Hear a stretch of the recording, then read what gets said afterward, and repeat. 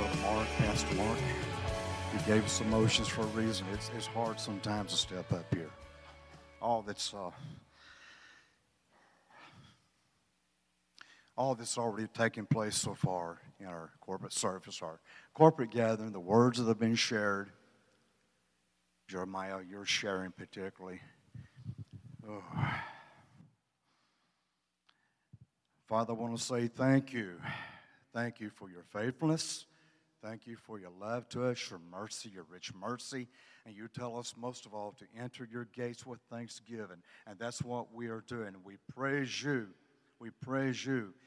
And we ask, and I ask, as the speaker, that this message, these words, hit the target that you want to hit. You, Father, who are supreme in all things, and Yeshua, you who are beside him at this moment.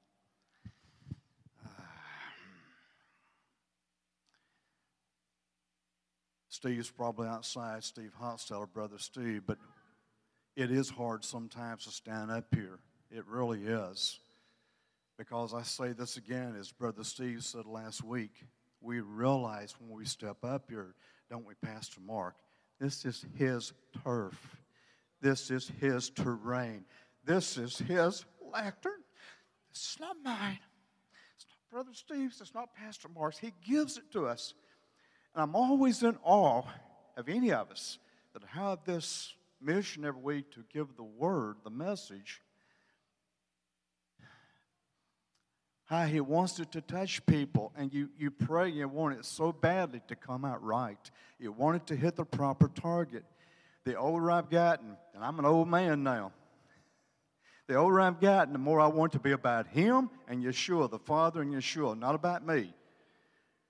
Brother Mark Morgan and I, we've already had church, haven't we, brother? Oh, I've got notes here again, and I'll use some of them, but I want to wing it in the Spirit. I want to wing it in the Ruach. Wing it in the sense that he implants every word that comes out of my mouth, every sentence, even if I go away from these notes somewhat.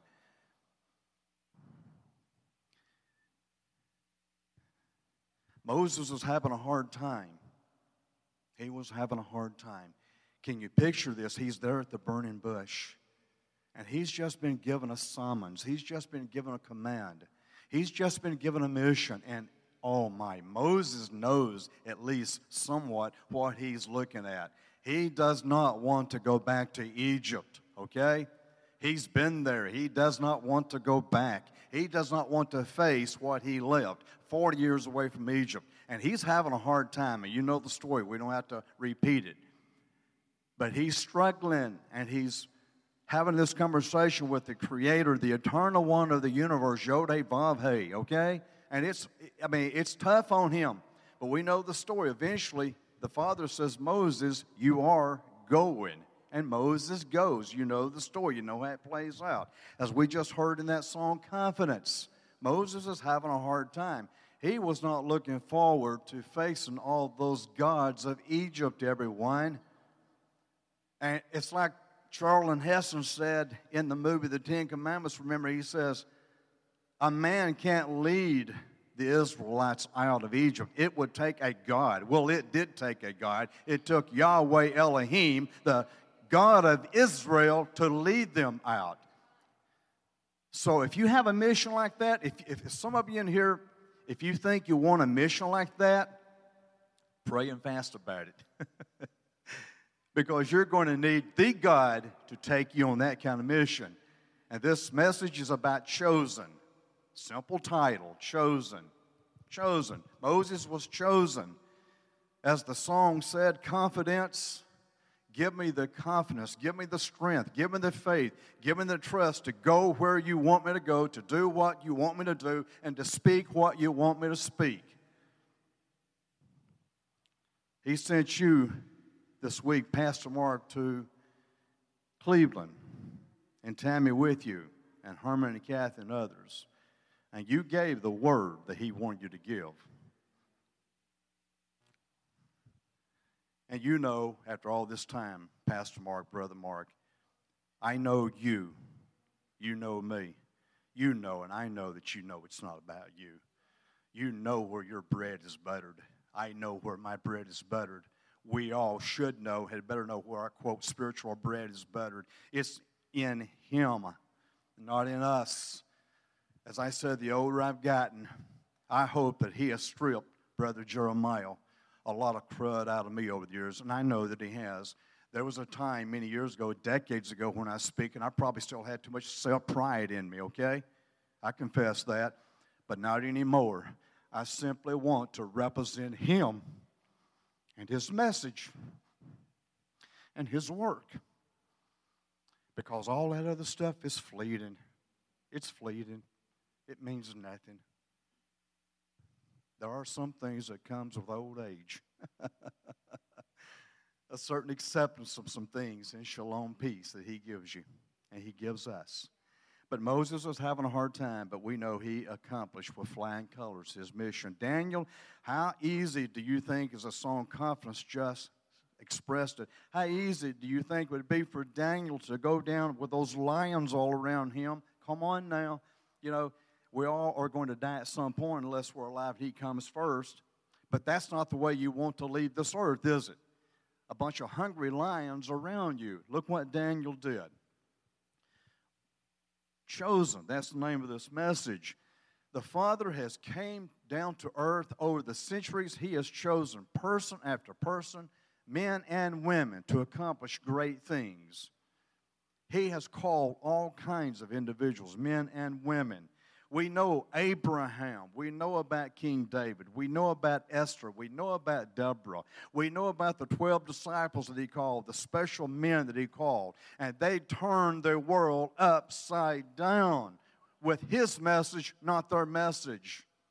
They turned the world upside down. Then here comes the Apostle Paul, who reached out to the Gentiles, and the Gentiles were told, you get to have the same things a natural-born Israelite gets. You get the same thing. You get the same glory. You get the same benefits. You get the same blessings. Our Father is good all the time. He leaves nobody out. He tore that petition wall down and allowed the Gentiles to come in. And they get the same things as an adopted son into that, grafted into that olive tree, this Israel's tree. They get the same benefits and blessings as a natural-born citizen gets of Israel. And that's the wonderful thing about, you know, as I'm speaking, you know, the only way I know how to phrase it is sometimes He just melts our hearts. And it's hard then to get up here and speak a little bit because of that.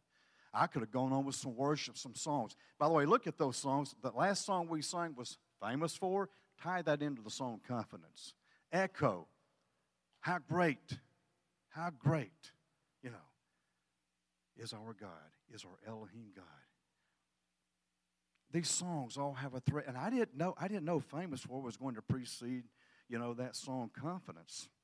But the Father works His will and His ways. He weaves everything together. He weaves everything together. As I said, Brother Mark Morgan and I, we've had church already. I so appreciate some of the things, Brother Mark, again, you shared with me before services. It's powerful, it's cutting. I think Brother Mark has got his own messages coming later, and hopefully as we talk, it's going to build off from this one. Oh, but chosen, He has called men and women down through the ages, and He has used them to turn the world upside down. Certainly, He's called secular individuals, but He's called the spiritual individuals. Abraham, Noah, Paul, the 12 disciples, Esther, Deborah, on and on and on. You can't even call all the names today. He's also called them in the secular realm. There's two men that come to mind as I'm giving this message. Two men that come to mind more in the secular realm that we can pinpoint that I think we need to take note of in a special way. Winston Churchill was not a guy behind the pulpit. He wasn't a spiritual figure. Now, he had a spiritual side to him, Winston Churchill did, but he was not behind the pulpit. He was not a spiritual leader. But the Father, the Eternal One, looked down and chose a man named Sir Winston Churchill to save Western civilization. That is an historical fact, and most historians, worth their quote salt, will agree to that. He didn't use a man behind the pulpit. He didn't use pastors. He didn't use prophets. He didn't use apostles. No, he used a man named Winston Churchill mainly to save Western civilization. That's what historians credit Churchill. Lincoln, look at Abraham Lincoln. He was used to hold our nation together. I think we need to realize, and as I always say, that's something I look forward to lecturing on maybe later in the future as the Father gives me the green light and an open door. This nation had to reach a certain destiny. And Lincoln made sure, he used a man named Abraham Lincoln to make sure this nation reached the destiny that he wanted to. Why? Most of all, to bless the nations, to bless the world, to be a servant nation, to be a lighthouse nation, okay? He used Abraham Lincoln. And boy, the man had issues. Did he ever have issues? There was a time or two in Abraham Lincoln's life because of his discouragement and depression that they hid knives from him. They hid anything from him. He was on a suicide watch. They had a suicide watch on Abraham Lincoln. He was messed up. You know, the Father's used some pretty messed up people throughout history to do his bidding, to carry his purpose, to carry his word, and to speak for him and to work for him. Some pretty messed up people. So I think we're all in pretty good shape here. Hey, I'll admit I'm messed up some. Can I see your hands? Are you messed up? If your hands don't go up, we'll pray for you and counsel with you after services, okay? We're messed up, but the Father loves us anyway. But guess what? As we're messed up, Brother Jeremiah, He works on us. He cleans the crud out, and He sets us on new ground, higher ground. He brings us to maturity, and He brings fruit out of our lives. We don't ever give up the fight. I speak about His love and His faithfulness and His mercy because I've lived it, as I've said in the past. You've lived it. Go back 5 years, 10 years, 15 years, where you was at one time, 30 years, where you were at one time, and look where you are now. You're not the same person you were 5 years ago, 10 years ago, 15 years ago. And you won't be the same person if you have life in your lungs tomorrow, the next day, or next year. As you yield to Him and ask for Him to grow you and produce that fruit in your life, you won't be the same. That's why I speak so glowingly about His love and His faithfulness. I tell Him all the time, the only way that I'm ever going to get to where you want me to be and to say what you want me to say and to do what you want me to do on a personal note is your faithfulness. I stand on your faithfulness only. I don't have the strength. As that song says, confidence, I don't have the confidence and the strength and the power to do certain things, and you don't either, but He does. A while back, there was a time in the past, there was a particular message I was going to give. And I hope you don't mind me calling your name again, Brother Jeremiah. It'll be called again before this message is over. I had some crud in my life, too, at the time. And I had to speak. I had to get up like this and face an audience. And I didn't feel worthy. I did not feel worthy. But what was my option? To let Satan win and not give the message, not fulfill my calling? So I stepped into it in faith and trust. But I heard a word. He gave me a word. He says, no, you are not worthy, but I am. And I'll tell you what, when I got that kind of word, I was able to give that message with power and conviction because He was in me and He was speaking that in me. We are not worthy. He is.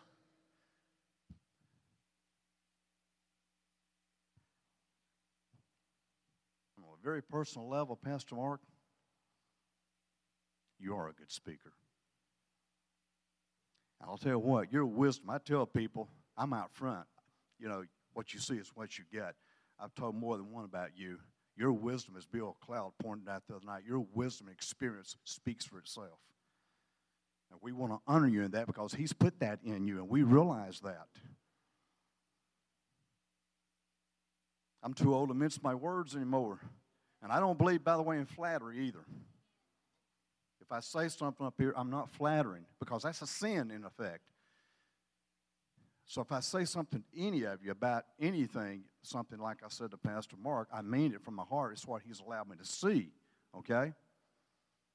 Because we're not called to flatter each other. Sometimes we're called to confront each other in a loving way pretty strongly, you know. And some of us in this congregation are done with others. But then, you know something, most of all, there's a time to keep putting our arms around each other and tell each other how much we love them. We're there for you. We're there to encourage you. Cherie, when I put my arm around you at the feast and told you the Father's very pleased with you, that was from the heart because I knew it. I knew it. He's pleased with us despite, quote, the crud and the junk in our lives, because He knows where we will be tomorrow, not where we are today. As I told my friend Truman on the phone yesterday, we were having a very good spiritual conversation. Some of you may remember Truman. He's been here a couple of times. He's become a dear friend and brother to me. I said, I don't care, and we both agreed, I don't care what you did yesterday. I only care about what you do today and tomorrow. Yesterday cannot be retrieved. Take encouragement in that, everyone. It's what we do today. It's what we do tomorrow. But He's called many, many men and women throughout time to do His work for Him, to speak for Him, to represent Him, to go on missions for Him. You know, I want you to think about something. Moses knew he was about to go back to Egypt and face all those Egyptian gods, and he was not looking forward to that. Okay? He was not looking forward to facing Pharaoh. When former President Trump, Donald J. Trump, went to Washington, D.C. as our newly elected president 4 or 5 years ago, I want to tell you something. He was about to face the gods of Washington, D.C. They have gods there. They've got that territory staked out. Strong, powerful, demonic princes have what we call the swamp. They have that area staked out. If you want to talk to me later about some of this stuff in private, I'll be glad to engage you, and I'll tell you why I say this and the truth that's in me about this issue, what He has shown me over the years. They've got that territory staked out, and when you come up against it, you become the bullseye target for them. And Mr. Trump found that out big time. And he's not ignorant on the spiritual side, by the way. He's got a group of spiritual advisors that surround him, and they know this. They were trying to take the turf away from those strong demonic princes, and they don't like it. And they're going to fight for every inch of that turf. So when He chooses us, He calls us, and we're chosen. Get ready. This is not to alarm you in any way, but we need to have our eyes open and be sober, because He's like a lion that walks around trying to devour whoever he can. He's going to come after us. We have the bullseye target on us, in essence. The adversary does not want you to be called and chosen. He does not want us to produce fruit. He wants to take that away from us. So He's going to come after us. And they came after former President Trump, because they've staked that territory out. And they do not want you, when they bring darkness to an entity, to a place, to a person, they don't want that light to come back in. They don't want light. Light kills them. They don't like that. So I want to remind us that even on the national scene right now, what's going on in Washington, D.C. Powerful beings, and the Father's allowed that for a reason in this time, okay?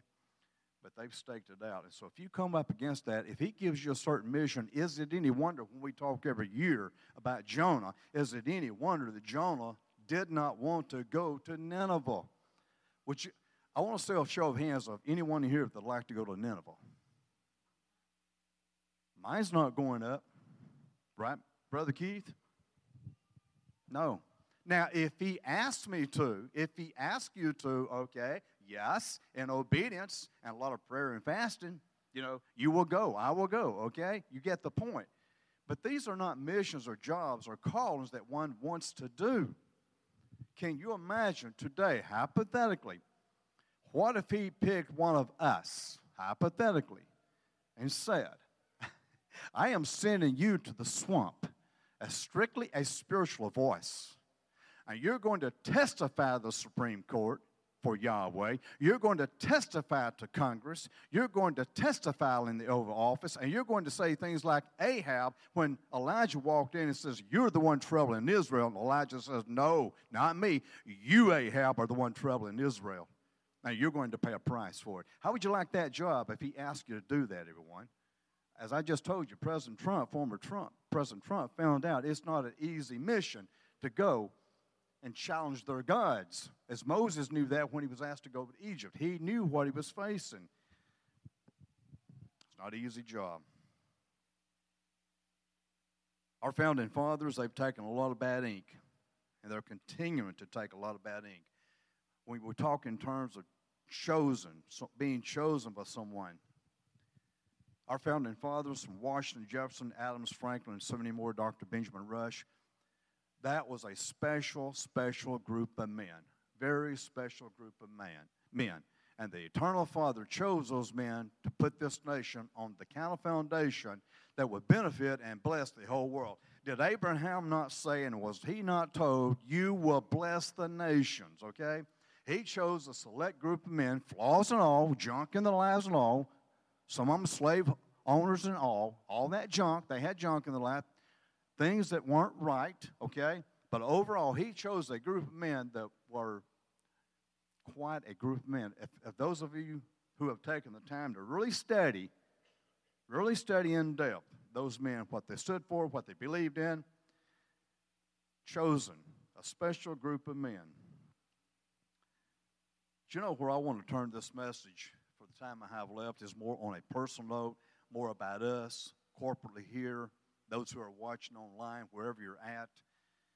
I want to turn it in a certain direction and make this more personal, make it more corporate about this. I could speak all day long. As any message you give, you could take this message in a lot of different directions. As you say, Pastor Mark, a lot of different rabbit trails, subplots, whatever could come out of this message. But I want to turn it in a certain direction and make it personal to us, personalize it to us individually and collectively as our group here, and those who are watching online. And all you Michigan bunch, Dennis, Jody, all of you, Johnny, Sally, everybody, anybody that's watching, we say hello to you. For those of us who have watched the series, The Chosen, there's this moving scene when Yeshua calls Peter. They've just caught all those fish. There's a miracle that has taken place, and that boat is full of fish. For those of you who have watched the scene on The Chosen, that boat is full of fish when they put the net down and they haul in this vast amount of fish in the net. And Peter realizes that, this man on the shore there who has been teaching, that being Yeshua, is special. He must be like the Son of God or whatever. And the scene is so moving when Peter gets out of the boat and he sinks to his knees on the beach, and Yeshua's standing above him. And Peter starts trying to tell Yeshua, you don't know what kind of person I am. You don't know what kind of man I am. You don't know what I've done. You don't know what I've said. And my faith is not what it should have been. And I love that scene, and it speaks to all of us when Yeshua looks down at him and says, lift your head, fisherman. Lift your head up, everyone. If your head is down, lift up your head, fisherman. Lift up your head, everyone, because you have the power of the universe beside you. And in fact, he's lifting your head up. He's telling us, I know who you are, Peter. I know what you've done. I know what you've said, but I see what you're going to do. I see what you're going to be. Powerful concept. Lift up your head, fisherman. Lift up your head, everyone, because he's got a mission for you. He's got a mission for us. He's got a mission for each one of us and all of us collectively. And you're right. I'll quote you again, Pastor Mark. It is a body ministry. And I know, listen, your message in Cleveland and what you said today even, we are faced being very open and honest and blunt here. We are, as you said in Cleveland, we are going to be challenged by how we coordinate this fivefold ministry, because true apostles have got to show up. True prophets have got to show up. We already have the pastors in place. We have the teachers and evangelists. But I think we'll all agree, where's a true apostle that you can point to right now? That if he walked in those doors and he gave a certain message here, he would carry a certain ring of authority from the Father. Or a true prophet, as we've talked, they've got to be allowed to operate. That means they've got to be allowed. We've got to figure out how do we process this and how do we make this work in the kind of a accord and unity that the Father desires. It's like any other challenge in life. It's a challenge, but he will lead us into it a step at a time, a step at a time, little by little. But we do face that challenge. And it is important that we learn how not to get, as we've talked over the years here, we learn not to get in the way of each other. Kathy and Herman, Kathy, I told you I'd call you out. I don't run that HRN studio TV network. You and Herman have that. He gave that to y'all. He chose y'all. We're talking about chosen. We're all chosen in here for different missions, different works, but we're part of the body ministry. He chose y'all to oversee that TV. He chose y'all particularly, and it's yours. He's entrusted that with you and Herman, Kathy, until he decides to maybe someone else or whatever. We know how that works. There may come a time, as Pastor Mark here, before him was Pastor Bill Goff. You know, the Father knows when to move us in and out positions and callings or missions or whatever it does in everyone. And Pastor Mark, I was thinking about this last night as I put the message together. We've talked about this in the past.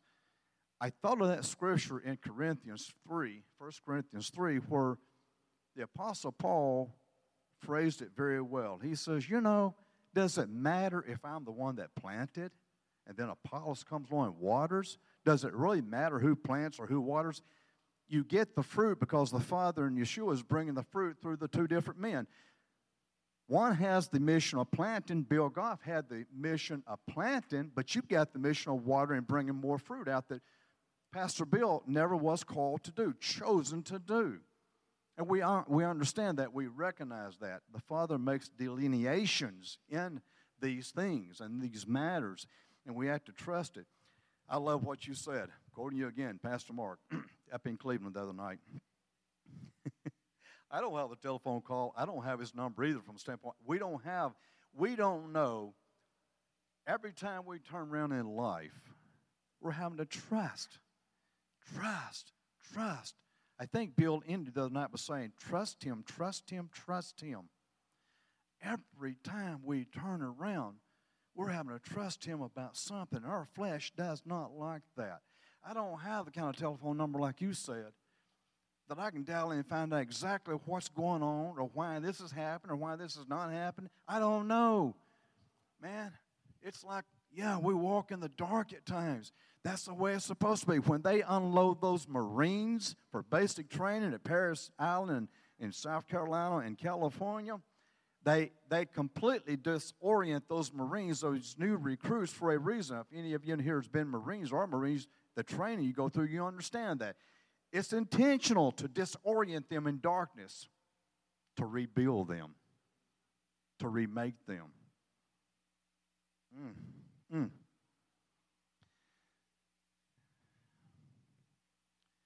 You know, I said that he's used some pretty messed up people to do his work and to carry his word and to carry his missions forth.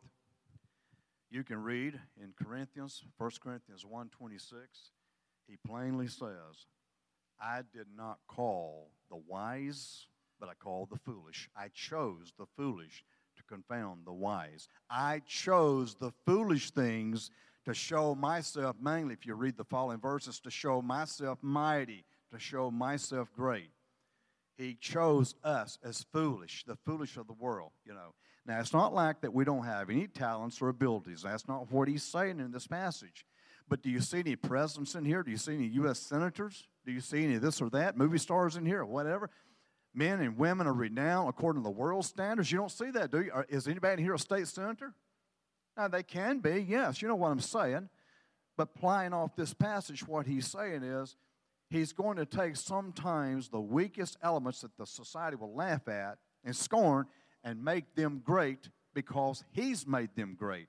He made King David great. He made Abraham great.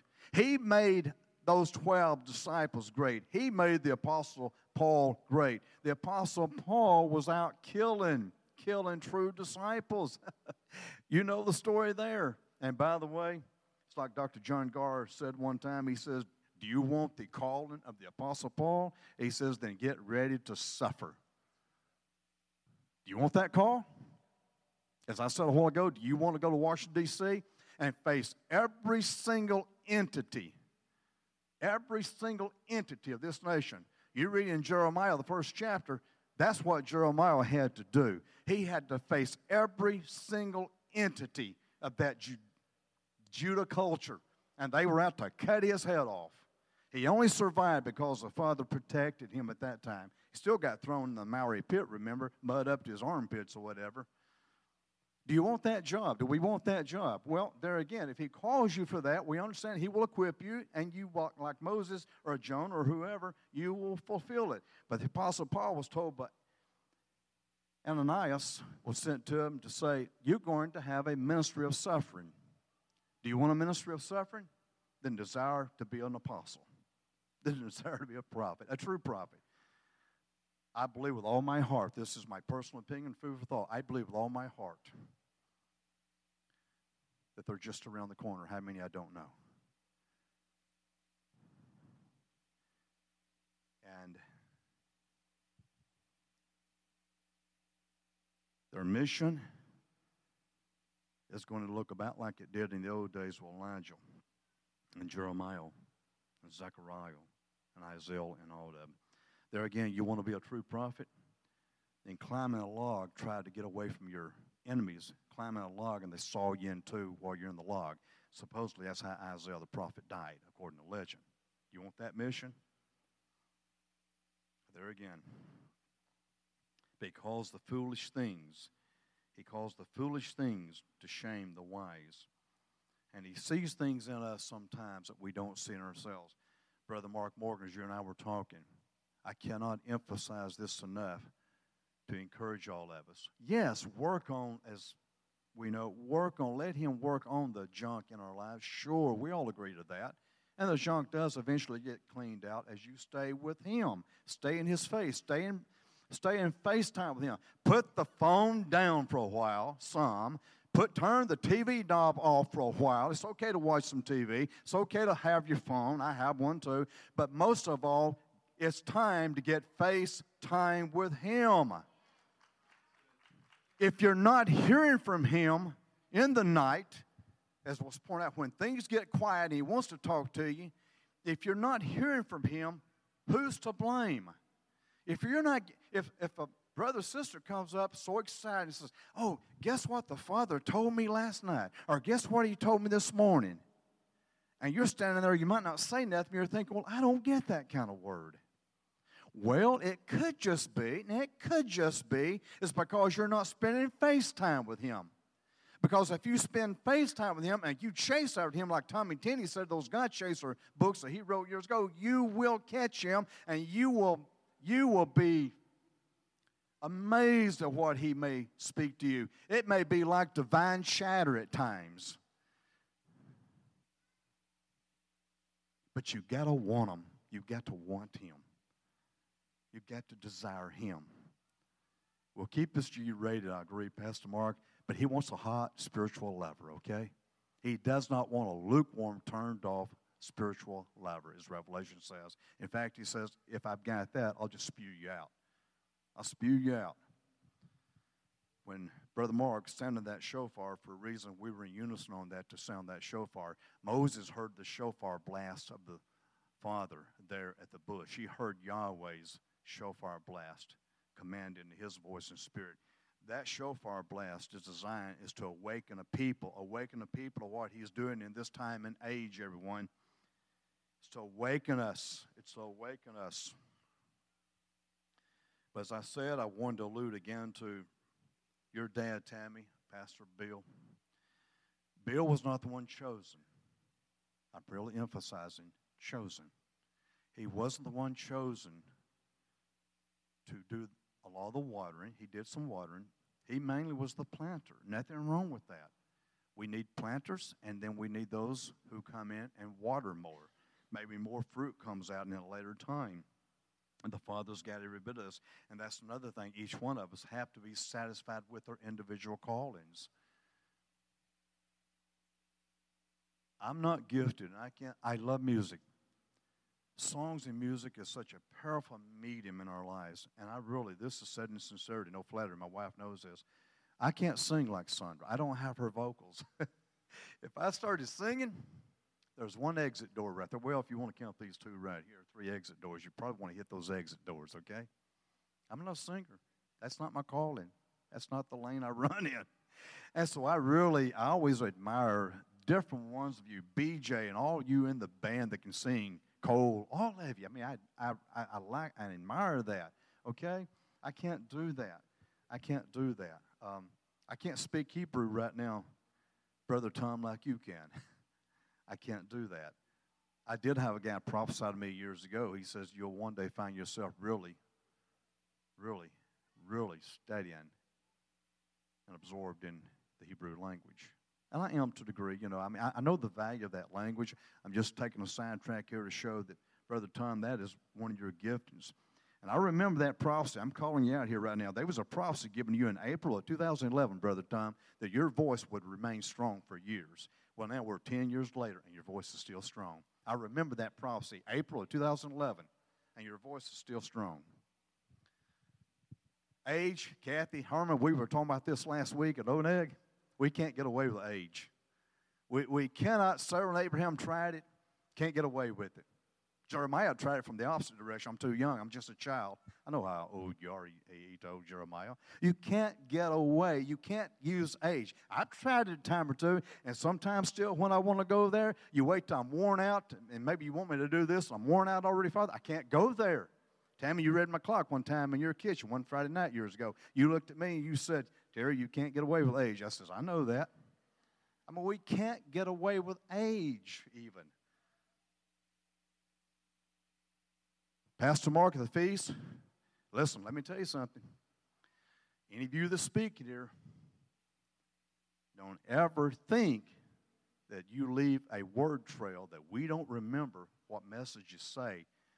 And we go home, we should, and we remember messages, we remember words, and you said at the feast, you went to Hebrews, when the Father of all creation promises you something, He is going to do it. Could I see, I'm just curious, could I see a show of hands, a little audience participation, classroom participation? Could I see a show of hands of all in here who feel like or pretty much know they've gotten a certain word from the Lord over the years, a promise? Just, I'll see a lot of hands. You've been told things. You've been given certain promises, be it about whatever. Well, maybe it's not come to pass yet, but get ready. As Pastor Mark said at the feast, Hebrews, what He has promised, He will do. And when He says, especially, I'm coming again, I'm coming soon, yes, He's going to do it. But if He's told you something, quote Brother Bill Cloud, again, I love that word he gave years ago, the power of the promise. Oh, that was a powerful message that he spoke, the power of the promise. If He's told you something, He's going to do it. We're chosen. You know, there's a passage in Psalms 102, verse 18. It speaks of basically it speaks of a certain generation, but if you read it, if you go to the Hebrew, the passage is the last days. Yom Akaron, Mr. Tom. It's the last days. Psalms 102, verse 18. There will come a time, and there will come a point in time where the Father will raise up, it says in that passage, a generation that will praise Him and worship Him, okay? It's in the last days. Everyone, we are looking at that. We are there.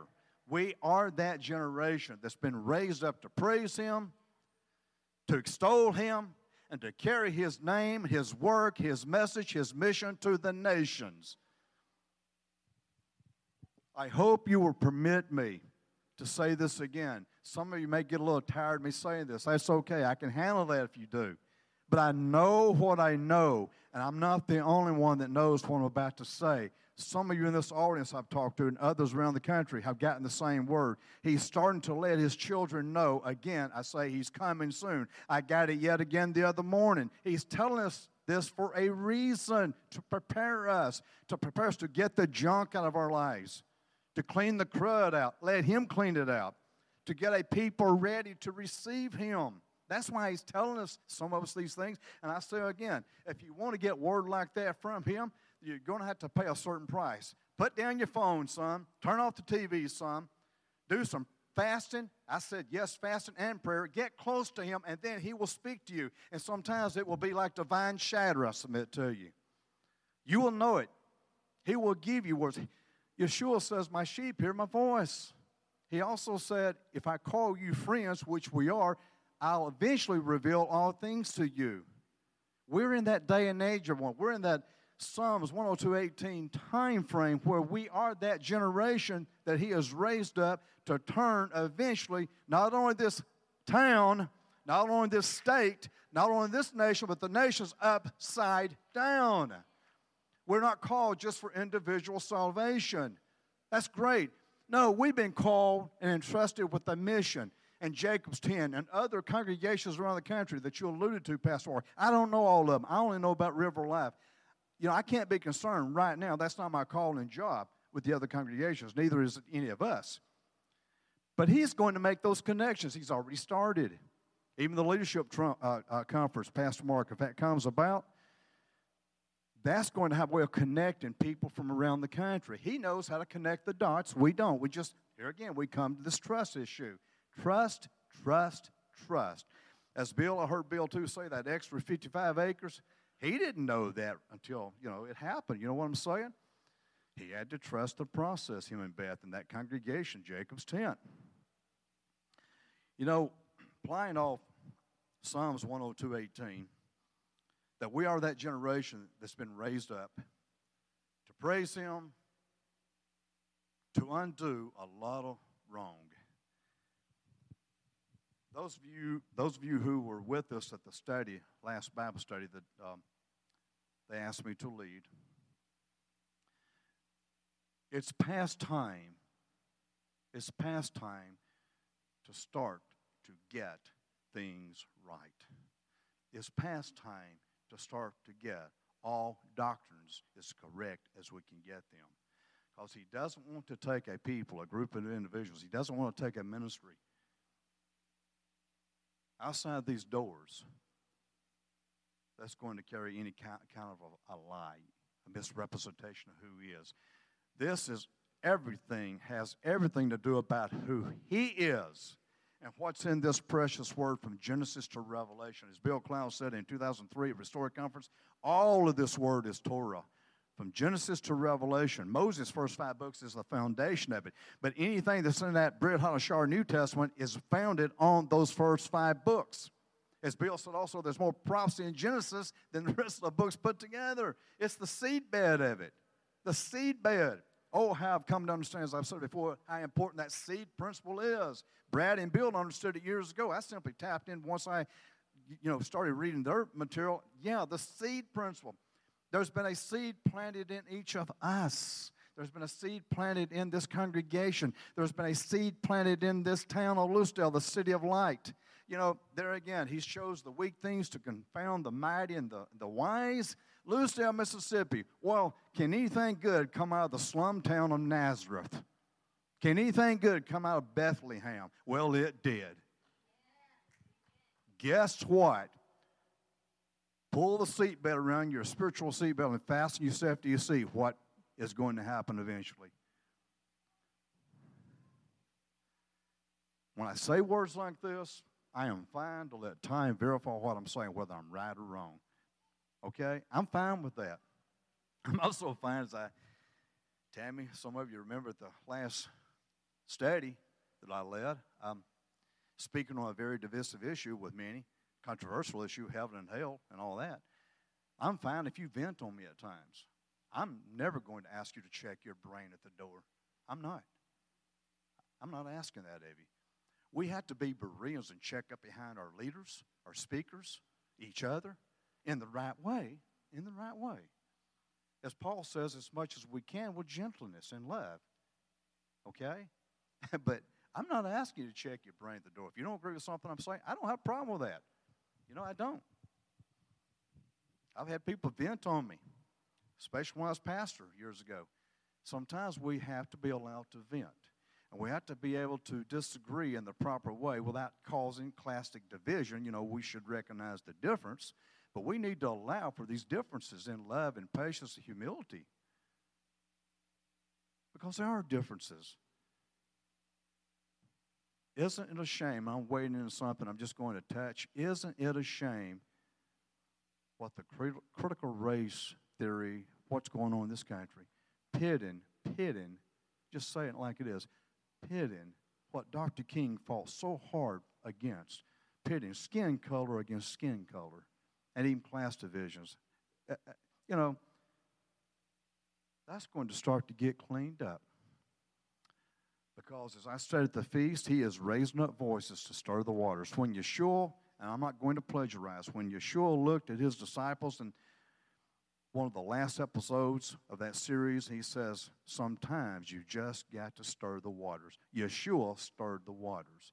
And boy, the religious leaders did not like it. Boy, they didn't like it. We're going to have to stir the waters. We've been asked to stir the waters with our words, with our mission, with our fruit. We've been asked to stir the waters. And our flesh may not like that down the road because there's going to be some things happen down the road.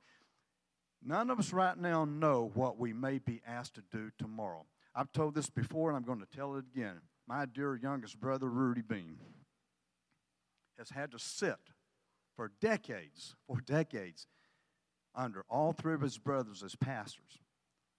I half ruined him years ago when he was under me and with me. Then my oldest brother got a hold of him. He came out a little bit more damaged goods when Rick got through with him. Having some fun here. No, Rick's a good, wise pastor, my brother. Then he got a hold of my twin brother. That was the worst of all. But you know something? I found out something yesterday that I didn't know. When I say that any given day, we don't know what the Father may ask us to do, and it doesn't matter how old you are or if you've got health issues.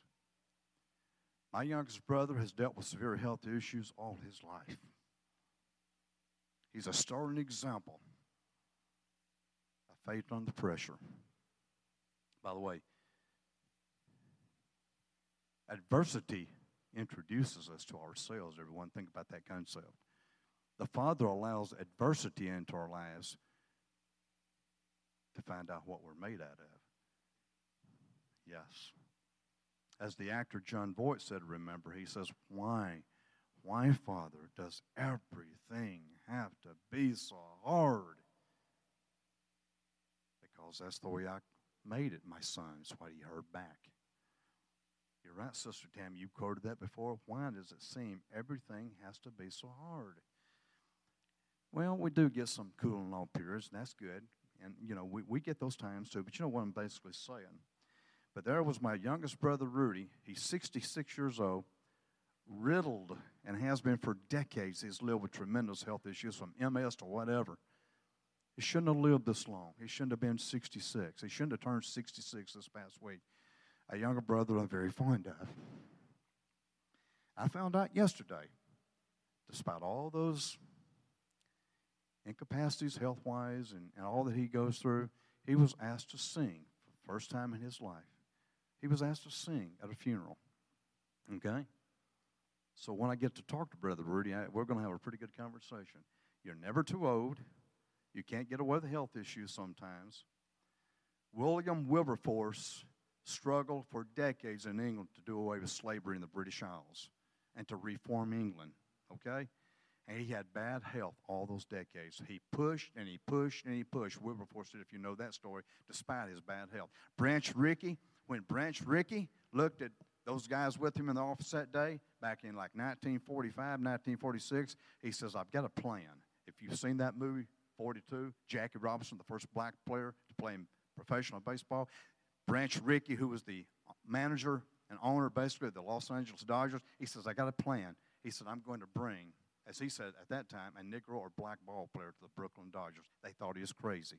And he said something. He was 65 years old, I believe, at that time. He says, my wife says I'm too old. My wife says I don't have the health. But he says, I'm going to do it. He knew there's a deeper spiritual story behind this. Branch Rickey knew the Father was behind this. He had prayed about it and prayed about it. He had gotten face time with the Father. And he knew the Father was telling him, it's time to break this thing open. No different Dr. King. I said, Dr. King changed a nation with his voice and what he did. The Father was behind that. And don't come running up to me, some of you later, please, saying this respectfully. Okay, don't come up and say, well, don't you know what Dr. King did here, what he did there. I have pretty much studied extensively the life of Dr. Martin Luther King. Okay, I know his crud. I know the scum that was in his life. That's not the point. He was used very powerfully anyway. Jackie Robinson was used very powerfully, and Branch Rickey, to turn the heart of this nation. It was time. A people were crying out, we're being mistreated. It's time to make things right, and they did. A little side story there, but the point I brought up, the reason I brought up Branch Rickey is because his age and his health wasn't good, and he was older. But the Father used him powerfully. You're not too old, and maybe you got some health issues. But guess what? If the Father comes to you tomorrow and asks something of you, depending on what it is, He's going to empower you. Remember, when you finish up in 1 Corinthians 1:26, He calls and chooses the foolish things. He says, but you will realize that it is I who you should boast in. It is I you should glory in. Okay? Not us, not our flesh, not our what we think might be our contributions. In a relay race, those of you who have studied, 4x40s, 4x100s, 4x200s, whatever, you generally have the 4 runners, you got the 4 laps, whatever. Generally speaking, the strongest runner, the fastest runner, generally speaking, is put on the last lap. Why? Because if that first runner or two, or that third runner, if he loses some time or he makes a mess up, it's up to that last lap runner. We call it the gun lap. That's what I call it, the gun lap. It's up to that last runner on a relay team to regain what is lost or what has been lost. Follow with me on this. That's designed to pick back up and regain that which has been lost. Maybe it's a second or two. And we've seen these relay races where maybe that last runner, he's like 2 seconds behind maybe the other person or the other field, and he blows them away on that gun lap. That's what we have been called for, and to everyone. We're on the gun lap.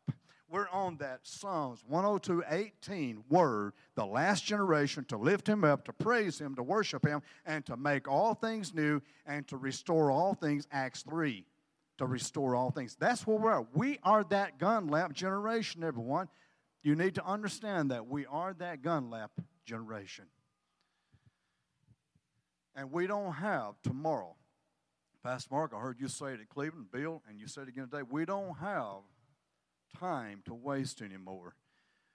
Am I trying to instill? No, I'm not. Is He trying through my voice to instill a sense of urgency in us individually and collectively? And those of you who are watching online, yes, He is. He's trying to install a sense of urgency in each of us because of where we're at. Any given day now, we're going to get up and some pretty horrible things are going to be happening, okay? That's prophetic. But you know how I can say that?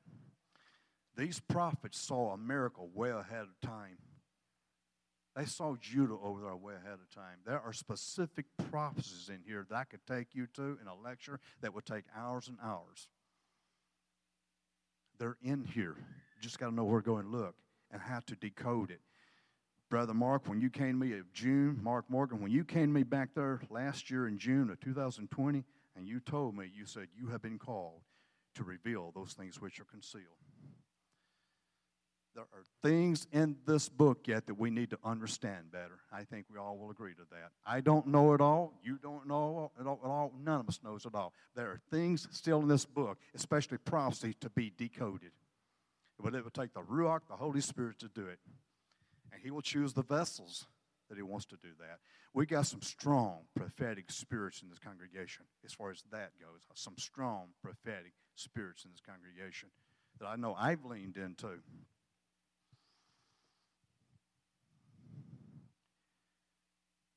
As I start to put some finishing touches on this, there's also another scene from The Chosen that's so moving and gripping that I know when Sunrise was watching that night, it just, when I saw this scene and I heard the words, the exchange between Yeshua and Nicodemus. Boy, you don't forget words like that even though it's on a film or a movie or whatever. But He has had a talk with Nicodemus, that being Yeshua, and He has asked Nicodemus to follow Him. Come, follow me. Nicodemus makes the decision not to follow Yeshua in the scene of The Chosen because he puts other things first. He puts his popularity. He puts his prestige with other religious leaders, money, whatever. He doesn't choose to follow Yeshua. And that scene shows, there's a moving scene there for those of you who have watched it. Yeshua is standing there, and Nicodemus is behind a wall over there. He has left some money for the disciples to use on their travels, but he basically says, no, Yeshua, I just can't follow you at this time like you want me to. And it shows Yeshua standing there, and he knows Nicodemus is behind that wall. And he says, you came so close. Man. And Nicodemus is bawling his eyes out behind that wall. You came so close. Do we really want those words of Yeshua to echo in our ears? You came so close. You came so close. But you weren't willing to go all the way with me. And by the way, I'm applying that first of all and more to me as I speak those words before I let them register with you. You came so close. I don't want to hear, Terry, my son, you came so close to follow me all the way, to doing everything I asked you to do, yet you didn't come all the way. I love what you said recently, Pastor Mark, up here. If you have to strike that ground 3 times or 4 times, you keep striking the ground, but don't come up short. Pastor Mark, don't come up short in your work, your mission. Any of us, me, any of us, all of us can say that. Don't come up short. Don't come up short. But he said, you came so close. Now I'm going to really personalize this as I end up. For a reason, I didn't want to come up here today. I did not want to come up here today in any way make this about me. I've told you I'm past that. I want to be past that, my heart. But sometimes we have to use some personal references like Jeremiah did. There's a reason for it, a need for it, and it's correct to do so because of some dynamics that are going on, you know. Jeremiah, I hope you don't mind me calling you out here. He had a out front, prominent position as song leader. He shared very openly and honestly with us his heart and what's going on. And thank you, Jeremiah. There's no shame in that. No shame in that. No shame. There was a man looked to me in my home in September of 2006. He told me he was a prophet, and I believe he was. I certainly believe at that time he was operating in that function because he read my mail in more ways than one. And he looked at me on my couch in September of 2006. He says, Terry, what he's called you to do, you're going to do it. But he says, right now, you're not beat up enough. Jeremiah, sometimes we're not beat up enough. There's still some crud and stuff in us. I'm getting very personal here for a reason. As I close out this message, I feel I need to. But he looked at me and he said, you know, but this is about the Father and Yeshua, what they've asked me to do. And it started years ago, and what they've asked some of you to do. He said, you're not beat up enough. And I knew when I heard those words at the time. I told him, in fact, I verbalized it back to him. I said, you're right. I said, I know you're right. I wasn't pruned enough. I wasn't ready. In other words, I wasn't ready. Lael, you looked at me 2 weeks ago and you said, are you ready? Remember? I'm calling you out. Lisa, I have not forgot the word you came to me more than once in 2008 and gave me. Miss Jean, not forgot what you told me in 2017. You gave me a letter. Mark, Brother Mark Morgan, I forgot some things you told me here. Okay? Brother Tony, I forgot what you told me. When the last one out at the feast that year in 2011, in the dark that night, we may remember, I know what you told me. I'm calling you out because you called me out, everyone in this congregation. You called me out, so now I'm calling you out. You've come to me, some of you over the years, and you've given me a certain word. And Sister Tammy, you came to my trailer door. I'm being very open, very blunt, and very honest. You came to my trailer door in 2013. This lady came to my door in 2013 at the feast at 7 o'clock and gave me an awesome word, but a very sobering word. A very sobering word. In other words, I'm asking certain things of you, my son, and I want you to do it. And it's not going to be easy, okay? It's not going to be easy. And I have lived with this 24/7 for probably 15, 16 years, as I told Sandra again yesterday. I've lived with this. I carry it with me daily. I carry it with me 24/7. Okay? And Leo asked me 2 weeks ago, are you ready? I'm not ready, but he is. Okay? I'm never ready. We can never be ready, but he always is when the time comes. When the time comes for any release of anything, he is always ready. He is always ready. Well, all you that I just mentioned, You've come to me, and you called me out. So I'm calling you out. A person asked me one time years ago, says, all these people that the Father has sent to you, were they like Torah obedient? I said, yes, they are. I trust these people. Sister Tammy, I trust you. You give me a word, I trust you. Leo, I trust you. Miss Jean, I trust you. Lisa, I trust you. Tony, Mark Morgan. I'm missing somebody, I think, but I trust you. I trust you. And Jonathan, we had that great conversation at the feast. You know what we talked about.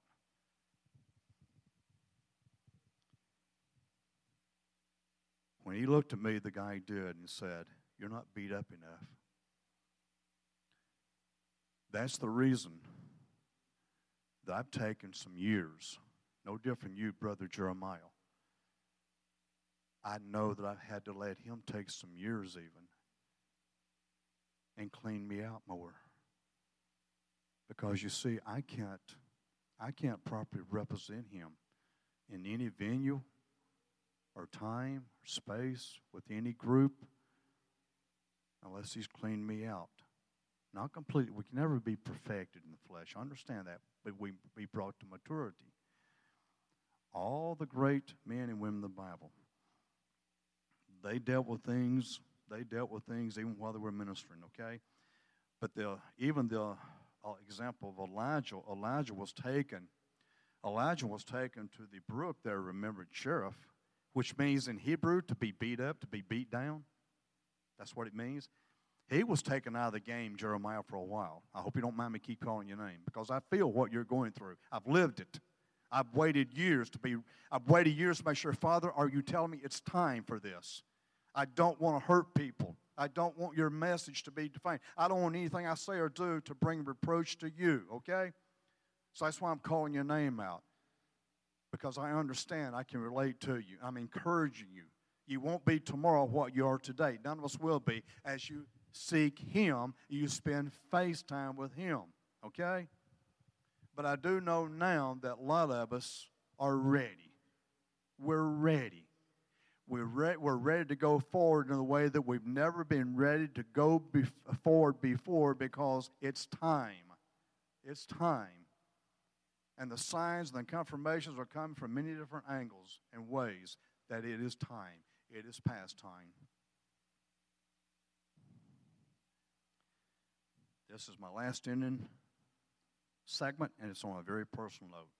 I was pastor from my past. His name was Ron Haynes. He turned to me when I was a young 20, 21-year-old. He turned to me, all the other men, good leaders in my big church that I was in, and said, I want you to coach the basketball team, the youth basketball team, boys ages 13 and 20. I've told this a little bit before. And we went on to win a national championship in 1980. And I thought at the time, why did you choose me? I looked around. I saw men more talented, men more experienced. I really couldn't figure it out. I says, Ron, why did you choose me? We did.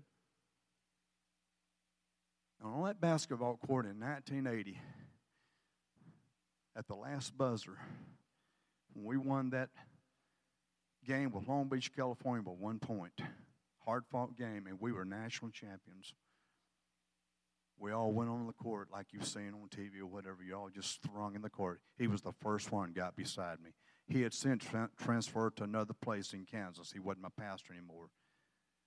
And as Ron came up beside me, I turned and I looked at him. I says, thank you. Thank you that you made this possible for me personally even, because you believed in me. He looked at me and he says, Terry, I knew you could do it. Yeshua is telling us the same thing. I know you can do it.